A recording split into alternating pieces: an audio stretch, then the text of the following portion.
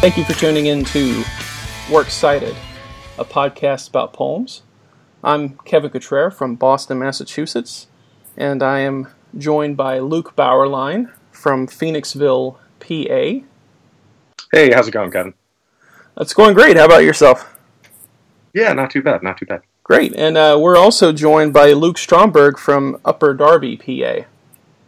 Good to talk to you guys. Yeah, it's good to hear you, man. So we're going to, in this first episode, I thought we would start off with just talking a little bit about, our motivations for doing the podcast, and really start off with kind of how we got into reading poems. Because I just think that's an interesting way to begin at the beginning. I thought, Bauerlein, why don't you, tell us a little bit about, why you're interested in poetry and where that started for you. Yeah, sure. I grew up mostly in the suburbs of southeastern Pennsylvania, right outside of the Philadelphia area, maybe a little bit out further than Stromberg, who's a little bit closer into the city. But, I come from a family where, my dad was a journalist and a college professor, and my mom has been a peace activist for a long time. And there were a lot of artists in my family that I was introduced to at a young age. And not necessarily people that made their living from it, like my dad did with his writing.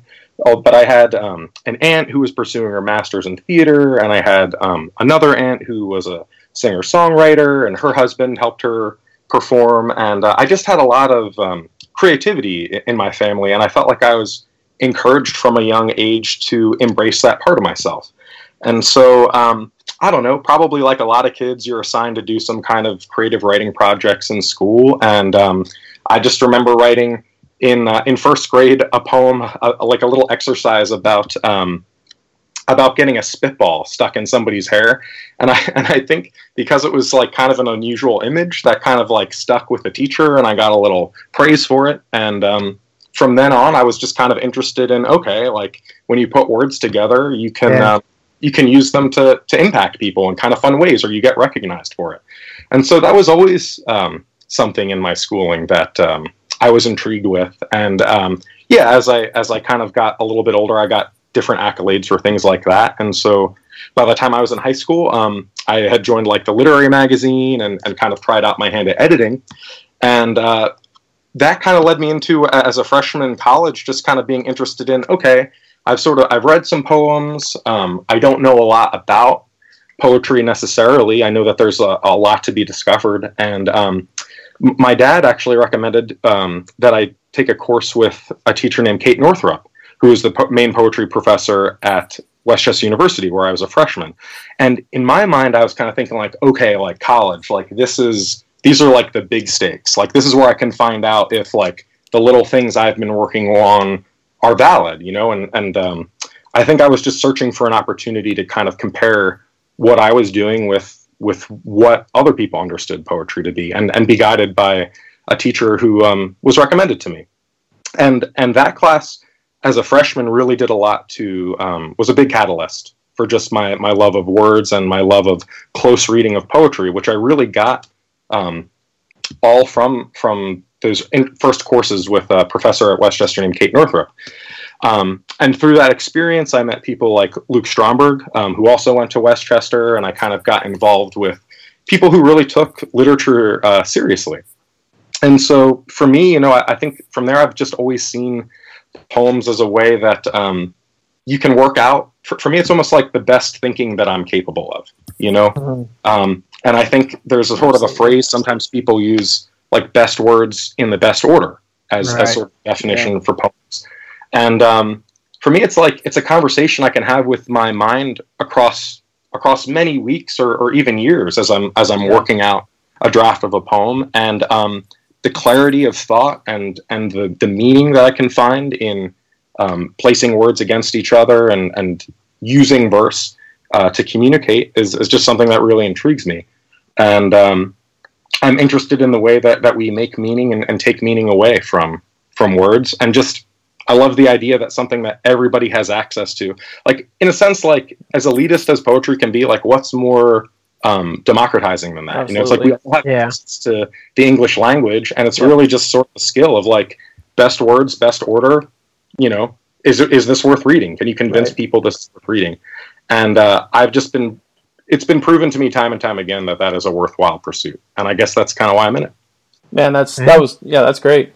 I really love where you when you talk about accessibility there at the end, and I'm not talking about accessibility in the sense of, you know, being able to understand poetry quickly, but accessibility in the fact that it really, if you have a library card and a notebook and a pen, you can be a poet. That's always, I think that's, you know, I can talk a little bit later about, you know, sort of how I got into it, and it's, you know, our stories are very similar, which is probably not surprising. But yeah, you know, and I mean, if you commit a poem to memory, you don't even need paper, you don't even need the book anymore. You can just, it's a part of you, and that's something I really love about it myself. Stromberg, I'm interested in hearing your take, because you guys, you know, from roughly you geographically, you're a lot closer together. Right, yeah. So how's your story compare? Well, I mean, it's kind of similar. My family wasn't as artistic as Barrowlines, but we were big readers. My older brothers were readers, and my dad were readers, and we read a lot in my house. And I just grew up with a love of literature, and I don't know how I got into writing exactly. I think it was more like I have a twin brother, Matt, who is a priest in Schenectady now. And when we were kids, we both drew a lot. We were into comic books. I guess that's one of the things that really got me into reading. But we were into comic books, and we both liked drawing and creating stories. But like Matt was a little bit better at drawing than I was. So I decided I'd focus on writing. And I think that's how I got into it. And that's the truth. And, you know, I was a creative, imaginative child already. And when I was in elementary school, it's kind of like Bowerline. Like, I got praised for my writing. When I was in 5th grade, I won some kind of county-wide award. Like, I represented not only my school, but the entire township. I won some award for a story that I wrote. And that was like, you know, affirming, I guess. And I just, I started to embrace writing more. But, I mean, I didn't really get into poetry until later. During middle school and high school and elementary school, I don't actually remember reading a lot of poems in school. I mean, I know we did. But when we did, you know, the teacher would kind of give us this poem, and, you know, she would be like, okay, what does this make you feel? You know, and there would be some awkward conversation about it. And it was clear that, like, for the most part, you know, my teachers didn't seem to know how to talk about poetry, and they didn't seem to particularly like it too much. So, I mean, we didn't spend much time on it. I can remember, though, in high school, reading poems. I mean, we read a lot of Poe. Edgar Allan Poe. Mm-hmm. I remember reading Wordsworth, I Wandered Lonely as a Cloud, Emily Dickinson, Because I Could Not Stop for Death, and Langston Hughes' Theme for English B. We read a lot of Whitman. I have a distinct memory of reading I Hear America Singing. We probably read Frost, but I don't have any distinct memory of it. I know I was aware of him. But, yeah, I didn't take any particular interest in poetry. It's not that I disliked it or anything. But I even remember taking a creative writing class. And, you know, the part of the class that was devoted to poetry, you know, I remember my teacher being like, yeah, you're a good writer. You're a great writer, but you're not really a poet. Interesting. You know, and I didn't really question that at the time. But I think I got interested in poetry mainly through music. And I got really into Bob Dylan, and I was really into John Lennon's lyrics and people like that. I'm sure you have the same kind of experiences. So I think, like, getting into the song lyrics got me interested in poetry. And, I would hear Dylan mention poets in his songs or in interviews. Like, I checked out the beats. Oh, yeah. And I kind of pretended to be into them for a while, though I was sort of underwhelmed by them. But I think that, like, this was probably in the senior year of high school or freshman year of college. I started to check out poetry more seriously, and I think I could pinpoint it to an anthology that I bought at a flea market. The Mentor Book of Major American Poets by Oscar Williams. Oscar Williams, and it had like Poe and Longfellow and Frost and E. Cummings, Archibald MacLeish. It had Auden in there. I don't really think of Auden now as an American poet, but that's how he was originally presented to me. I guess because he lived in America. Right. But I read these and I'm like, oh yeah, I can get into this, right? And then I took a class at Delaware County Community College that I remember being like really influential. It was an American literature class, but we read a lot of poems, and we read Frost, and we read Edwin Arlington Robinson, and we read Carl Sandburg, who was like a big influence on me when I was younger. Like I was really into like hard-boiled writing, Raymond Chandler and stuff like that. And I got really heavily into noir, and I think I recognized some of that like hard-boiled sensibility in Carl Sandburg. Like I read Chicago in that class, and I was like, "Oh wow, yeah, this guy is great." And reading about him and stuff, he was a folk singer and a socialist. He kind of reminded me of Woody Guthrie, who I was into. So I got into Carl Sandburg, but mainly I think what really set me off in that class was we read Eliot. And we read The Love Song of J. Alfred Prufrock, and we read The Wasteland. And, I was already, like, really into talking about literature and stuff like that. That's already was a passion of mine. But I really saw that, like, oh, poetry is really interesting. And I think it was really Eliot. And so I was into poetry. And then when I transferred to Westchester, I took that class that Bauerlein mentioned with Kate Northrup, and she was a big influence as far as like exposing me to contemporary poetry, and and we did a lot of close reading in that class, which helped sharpen my skills and get me interested in that. And I met other people, other poets like Bauer, and other people, and eventually I got involved in the Westchester Poetry Conference with Bauerlein too. So that just it all kind of came from there. Yeah, but I mean, why? I don't know. I guess I just liked it, and I had fun doing it. And Well, I think that's. I wish I had like a more profound answer. I think that probably sounds profound to a lot of people. Maybe not a lot of people who are listening to this podcast initially, because my guess is anyone listening to this already has an interest in poetry. But if you, we hope to reach people who don't necessarily have that interest or just developing it. And I think I know, like to most people out there, if you say I have fun doing it in regards to poetry, that is profound. They don't, a lot of people don't get that. They can't conceive of it as being fun.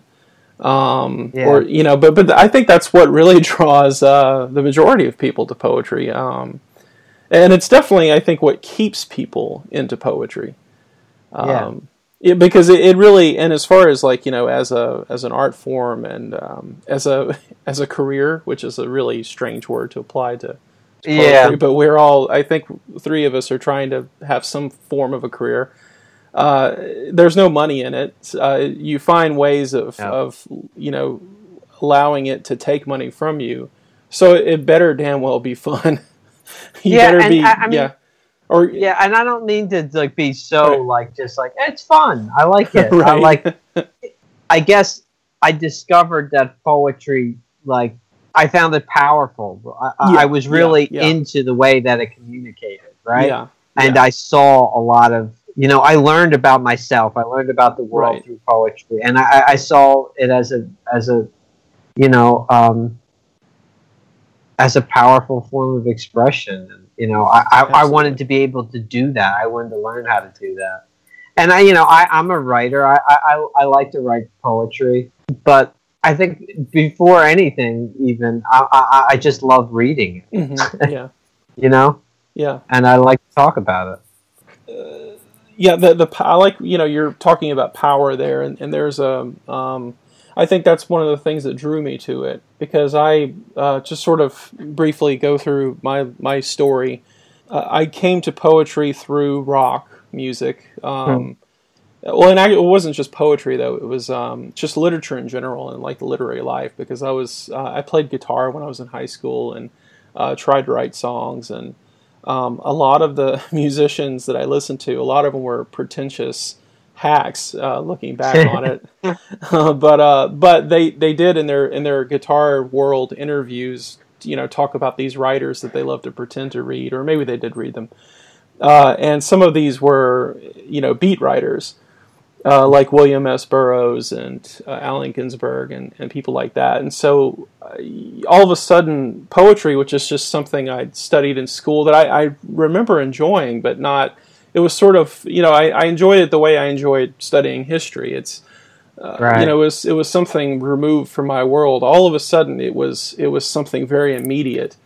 And it was likened to rock music, which I felt was a very powerful mode of expression. I mean, it definitely, I don't know if it stirred up feelings within me or if it was just sort of corresponding to the hormonal feelings that I was going through when I was listening to it. But rock was very much a form of rebellion for me, to listen to anything other than country or gospel in my family was cause for concern.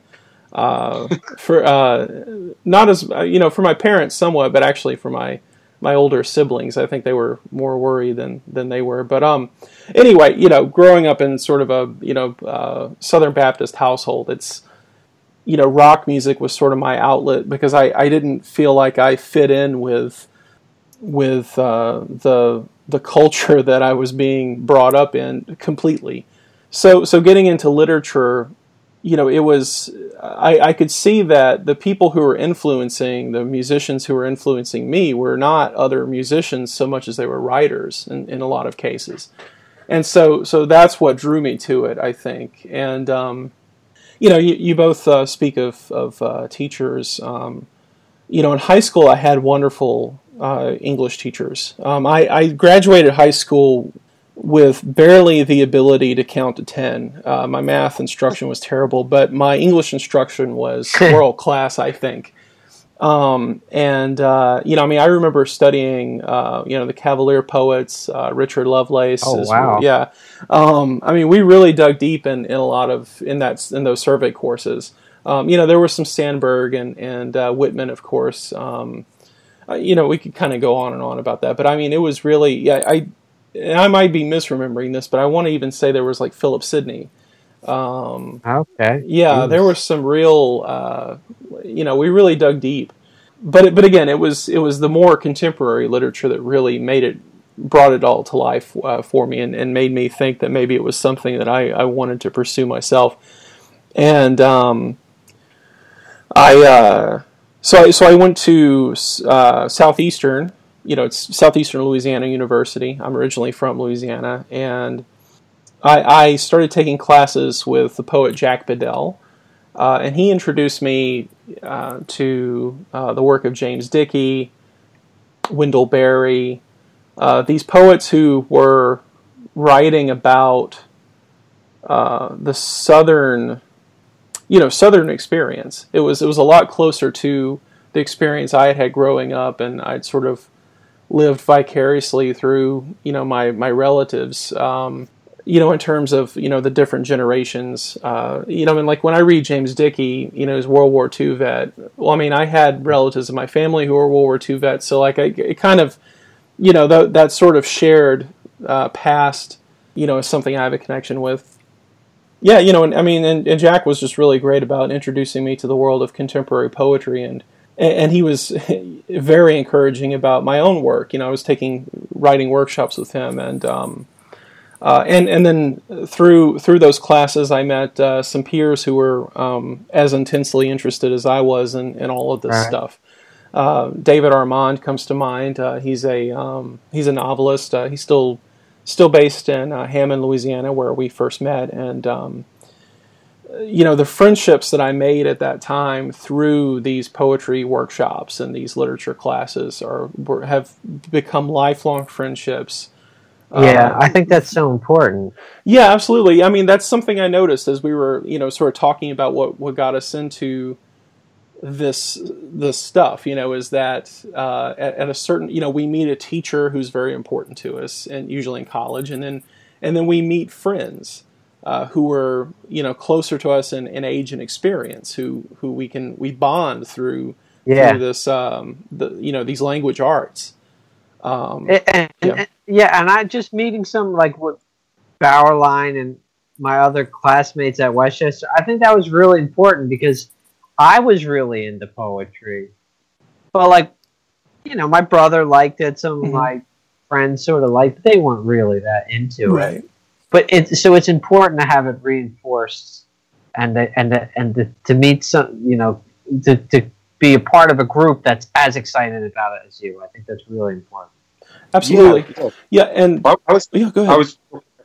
It kind of strikes me too, like it's not everybody that reads great literature or is struck by a song or blown away by a piece of art gets to the point where this sort of like arrogance almost like hey I think even if you don't think I could do that, you think God, like some people can do that, and you're like, can I do that? Like I do. There's like a progression there that maybe not everybody goes through, but it's so important, or just like it just feels like that connection is so strong when you meet somebody like that. Also has this sort of crazy idea that like if we just read what we're passionate about and sort of like unpack it, maybe we could figure out how to do that. Like maybe that's possible. And not everybody. It's like a smaller. I mean, maybe that's why we love it. It's just like there's something in us that draws us to that sort of challenge about it. I don't know, but I loved meeting other people like that. And if I hadn't, I probably would have hung it up. In spite of sort of this feeling that I also have that like it's something I would always at least dabble or try in. Right? There's like something that makes me want to push back against that. And say, hey, I want to try that. Mm-hmm. Yeah, and actually, I love that we've kind of come to this. Because I think that's the spirit in which we started this podcast here, because we share this intense passion for talking about poems, and you'll notice I say poems, not poetry. I like focusing on individual poems and how they work specifically, and doing close readings. And my faith is that this excitement is contagious, and that it's something that you hear people talk about it. It's just another topic of conversation, and once you learn a little bit more about it, it becomes I don't know. I feel it's addictive. It's something that it's you get a lot of enjoyment out of it. It just sort of expands your point of view and your insights and everything. And I think it's a wonderful thing to continue to do. So I'm really happy. And there's something about like talking about a poem, and like when somebody else has an idea about it and it sparks something in you and you're like, and then something clicks. I think that's what that's probably why I majored in literature. Like I enjoyed that inspiration, that like click moment where you're like, I think I get this, or whatever it is, Yeah, well, with all that, with that passion in mind, Kevin, would you be willing to grace us with a reading of our first poem that we're going to talk about? Yeah, be happy to. So the first poem we're talking about is "The Kid" by the poet I.E. I.E. was born in 1947 in Albany, Texas, passed away in 2010 in Stillwater, Oklahoma. She's well known for writing pretty much exclusively in the form of the dramatic monologue, which is a very interesting thing to note about her craft. Not very many poets choose a genre and just stick with it. The predominant genre in the 20th century was the personal lyric. I think we all could agree to that. Her first book was Cruelty, published by Houghton in Boston in 1973. That was followed by Killing Floor, and Sin, then Fate, then Greed, and the title of her new and selected poems that came out in 1999 is Vice. And that's the volume that I'm reading this poem from today. It's exquisitely and excruciatingly beautiful book. And when I read the poem, you'll understand why I use the word excruciating, because Ai's poetry is not for the faint of heart. And I should probably give a trigger warning if you are in any way squeamish about violence. You might want to fast forward through the reading of the poem. We're not going to be talking about, this is not a poem about flowers. The Kid by Ai. My sister rubs the doll's face in mud, then climbs through the truck window. She ignores me as I walk around it, hitting the flat tires with an iron rod. The old man yells for me to help hitch the team, but I keep walking around the truck, hitting harder until my mother calls. I pick up a rock and throw it at the kitchen window, but it falls short. The old man's voice bounces off the air like a ball I can't lift my leg over. I stand beside him, waiting, but he doesn't look up, and I squeeze the rod, raise it. His skull splits open. Mother runs toward us. I stand still, get her across the spine as she bends over him. I drop the rod and take the rifle from the house. Roses are red, violets are blue. 1 bullet for the black horse, 2 for the brown. They're down quick. I spit. My tongue's bloody. I've bitten it. I laugh. Remember the one out back. I catch her climbing from the truck. Shoot. The doll lands on the ground with her. I pick it up, rock it in my arms. Yeah, I'm Jack, Hogarth's son. I'm nimble, I'm quick. In the house, I put on the old man's best suit and his patent leather shoes.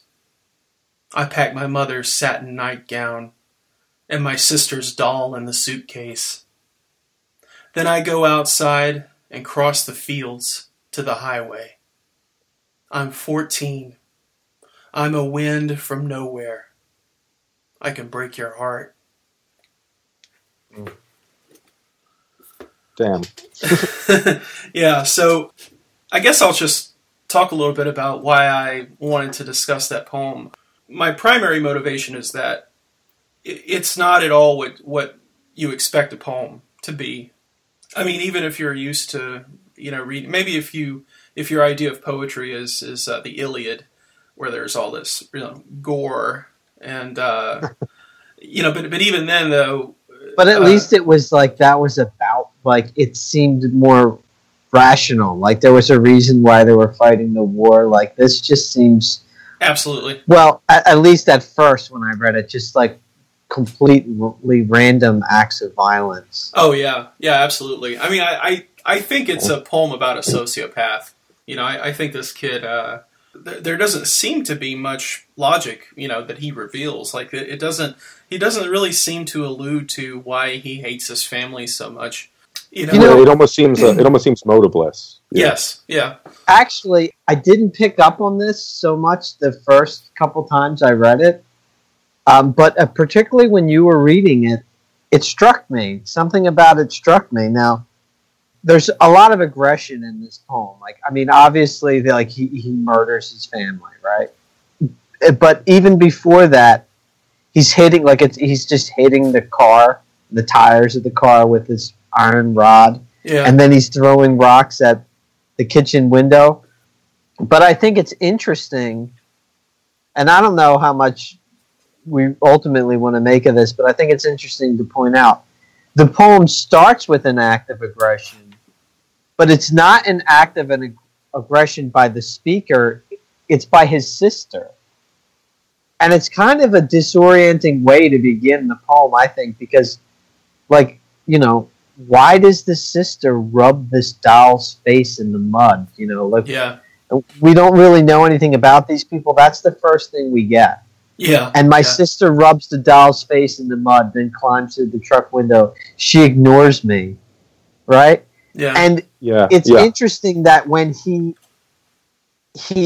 attacks the family, he says, you know, and I remember the one out back, like the one out back. It's such a cold way to talk about your sister. Oh, yeah. But I catch her climbing from the truck. Shoot. The doll lands on the ground with her. I pick it up, rock it in my arms. And it's this, in the midst of like this horror, this surprisingly tender moment. And he takes the doll with him in the suitcase. So it almost got me kind of reading into it, like, does he identify with this doll in some way? Like, is this about, like, abuse? I mean, because I don't know. What do you think? Yeah. I definitely, Luke, I definitely wanted to bring up that image of his sister rubbing the doll's face in the mud. For one thing, too, I just want, it's an extremely violent action to have the face erased, right? Like, that's something that I've definitely heard talked about in murder investigations, right? It's a very hateful action. It goes beyond simply killing somebody, right? Like it's a very personalized way. You're really erasing the personality. You're completely destroying kind of all remnant of it's just total erasure, right? And so I think we have to look at that as a violent act, or I think I wants us to see it that way. One of the things I was just going to mention, one of the things that makes it so arresting and kind of seem motiveless and random is it's using a very contemporary poetic technique of just starting us right in the middle of a scene. And it's kind of up to us to figure, and it's disorienting at first, but as we have time to kind of unpack it and revisit it like you just did now, Luke, you can kind of see there are hints of a larger narrative here. And I am interested to kind of get your and Kevin's thoughts about what you think that might be hinting at. But it does seem like it goes beyond simply, you know, this kid's ignored and he's sort of like an outsider. I mean, obviously there's a sociopathic tendencies in there, but there seems some kind of, like he has been abused or it seems to be speaking to a hierarchy in this family, and he is here to disrupt that totally. Yeah. Like that at the end of that first stanza, which I think I still kind of, I'm not sure what to make of it exactly. Those last two lines. Yeah. The old man's voice bounces off the air like a ball. I can't lift my leg over. That's an odd image. Yeah. It's I don't even think I really got that image until I read it just now. That, I mean, it's it bounces off the air like a ball. I mean, that's a complete image in and of itself, because it's it's the voice is echoing or reverberating. The speaker then says, "I can't lift my leg over." So this is a ball that could crush him. It's that big, it's that magnitude of the voice, and it calls to mind the poem "Those Winter Sundays" by Robert Hayden. The subtext that's in that poem. Which poem by Robert Hayden? Those Winter Sundays. Okay, yeah. And they're fearing the angers of that house, I think is a line from that. I'm paraphrasing from bad memory. Yeah, and it's sort of like with just that little hint, you get a dimension of the scene that he's painting, and I think that when we hear the father's voice, he's either yelling. Well, no, I mean, the only time we encounter the father's voice is him yelling for the kid to help hitch the team of animals. And again, in and of itself, I mean, well, a lot of farmers, they're just they're kind of rough. It doesn't. I mean, my parents yelled at me like ceaselessly when I was young. I didn't want to kill them by any means, and I certainly don't think I was abused. Right. Yeah, but I definitely think that that last image Yeah. The fact that, and whether or not there's any, justification from an outsider's view, we definitely see from the speaker's point of view, right, just how big this voice is and how massive the presence of his father is and hateful it is, even though we don't really see all the details as to why. Yeah, like we don't exactly. It's just hinted at. We don't really get the backstory. It's all just very subtly implied. Yeah, and I think that is what makes it such a chilling poem, don't you? Yes. Yeah. I absolutely agree. Yeah. The point is not to give us the answers; it's to leave us bewildered, and it's such an extreme reaction too. Oh yeah. I also wondered. It kind of goes along with what we're saying too. Like, if this is a poem, in a sense, it's called The Kid. It's a family scene. It, in not a traditional sense, but it's a family scene. And then he makes a point of saying, "I'm 14," right? I'm 14 at the end. If this is a poem about, in some sense, puberty. Now, I mean, of course, it is a horrific, exaggerated depiction of puberty, but I can't shake that thought. I mean, 14 and 13, those are the worst ages. I mean, particularly for me when I was 13, that was like the most awkward, miserable time of my life. Yeah. In a lot of ways. Same. And, you just feel out of place. You just feel miserable and confused. And a lot of teenagers, particularly those kids around that age, feel that way. And they can be awkward, but they can be sullen, overly emotional, erratic. And we kind of get that in this poem. And there's that sort of rebelliousness, like taken to the extreme, like this resentment of the parents and the sister. And it seems like kind of like in a way, a monster image of puberty. I mean, did anybody else get that at all from this? Yeah, I mean, I'll let I have some things to say about that, but I want to hear from Kevin first, and then what did you think? Oh yeah, absolutely. Well, my reaction at that last line when he says "I'm 14," it makes him scarier to me. Oh yes, sure. Because you're like, you want to think that a 14-year-old still retains some of the innocence of childhood, and maybe that is true in many cases. Just the fact that he's so young, Yeah. What's creepy about it, too, is that in a way he does retain some of the innocence of childhood. Absolutely. Yeah, with cradling the doll. Yeah. He's like putting the sister's doll in the suitcase to take with him. There's these weird, like, nursery rhymes. Yeah. I get roses are red, violets are blue. It's not really... I don't know if that would count as a nursery rhyme, but it certainly somehow for me evokes childhood. Oh, absolutely. It makes it like a game. Mm-hmm. Roses are red, violets are blue. 1 bullet for the black horse, 2 for the brown. Yeah. And then there's the, I'm nimble, I'm quick, which makes right. me think Jack be nimble, Jack be quick. So it's almost like evoking childhood, and maybe just to evoke it to show that adolescence can be like a scary, confusing transition, and you go from being this innocent little kid to a mess of hormones, just like that, or something more monstrous. So I don't know. I guess I was seeing some of that in it. Yeah, no, I agree with both those assessments.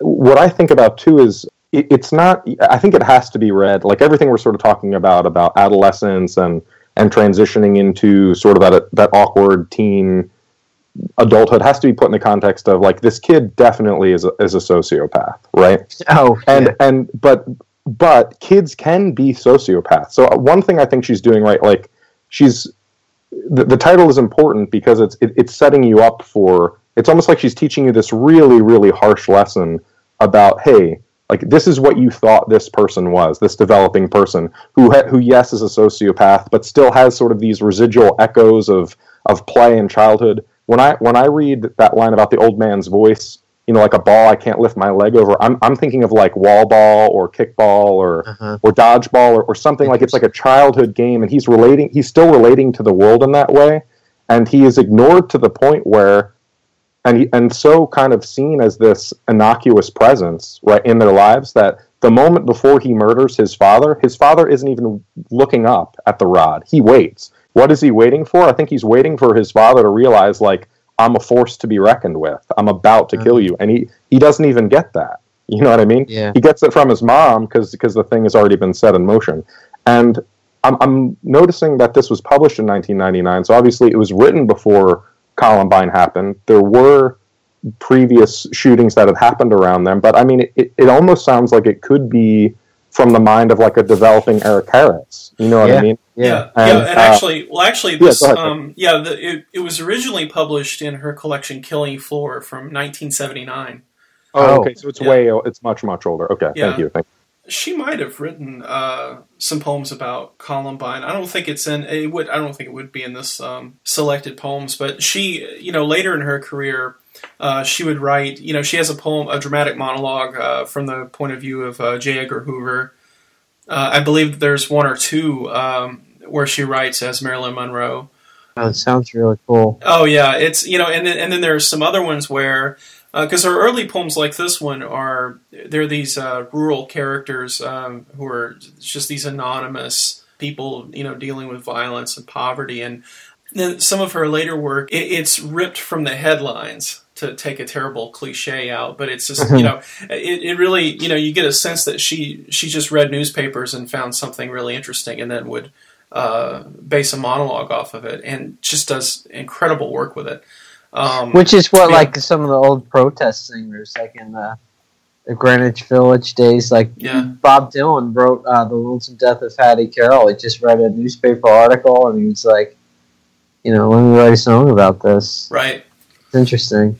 I believe that, the Beatles did that. I mean, it's a wonderful exercise or I don't know, maybe you would call it a subgenre in a way. Maybe it's not quite that. But, and to this, now we have websites like New Verse News, and I think Rattle, right, is publishing poems based on the news. So, but yeah, and getting back to... Well, I did have a question that I wanted to ask both of you, too, if that's all right.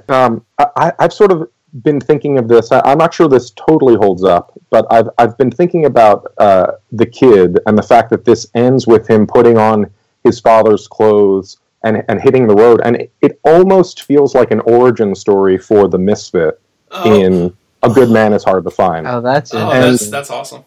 And one of the things that I think, and I kind of revisited that story a little bit just to kind of get back in and see if it would hold up, and this is almost more frightening than what Flannery O'Connor presents us in that, because in that universe, even if it's a difficult God to understand and sort of a very hard understanding of faith, you either have it completely or not at all. She's using the misfit as sort of this teacher character, right? That's delivering this lesson of sort of what it is to have faith, and right. You see in that story the grandmother sort of at the end of her rope kind of have this realization that you could be one of my children, right? You could have been this kid, and in this universe though, because of I's technique of setting it sort of right in that snapshot moment, and there's not a lot of context for it, and you're clearly dealing with a sociopath here.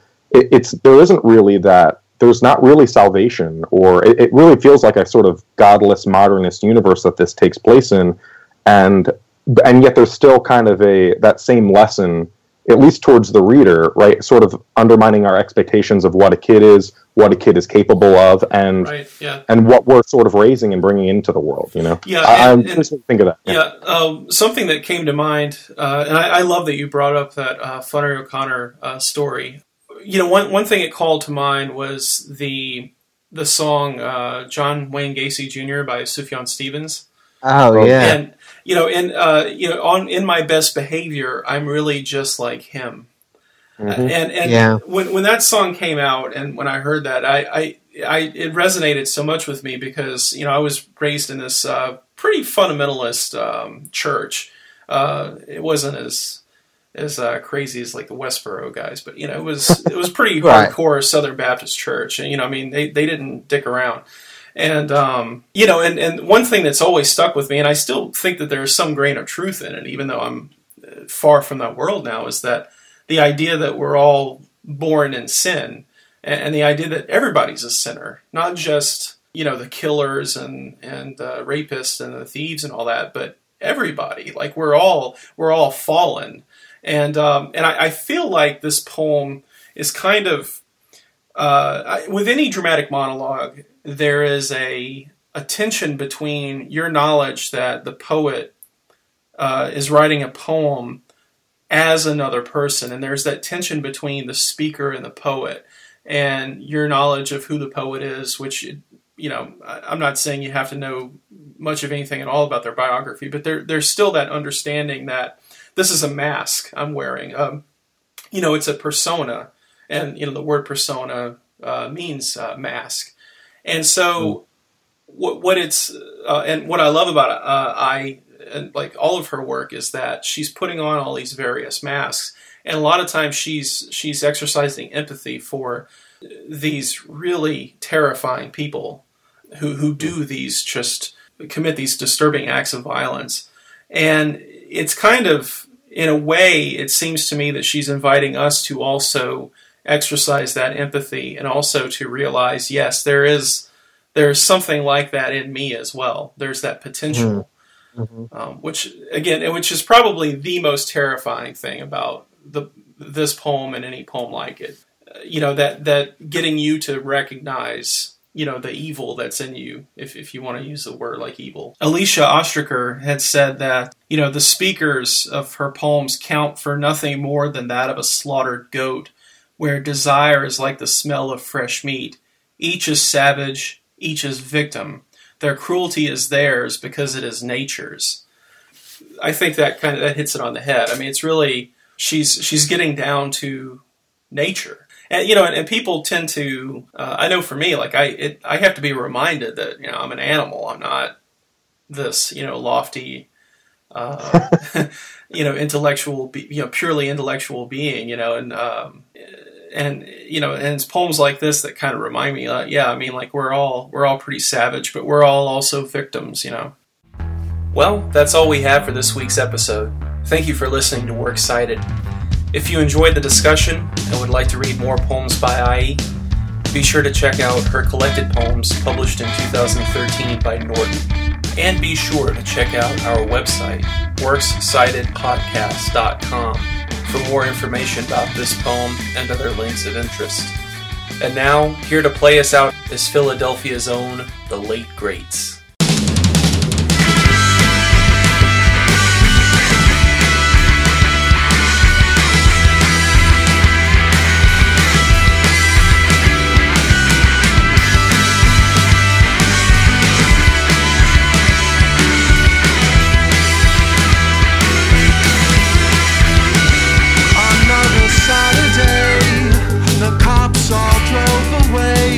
The party's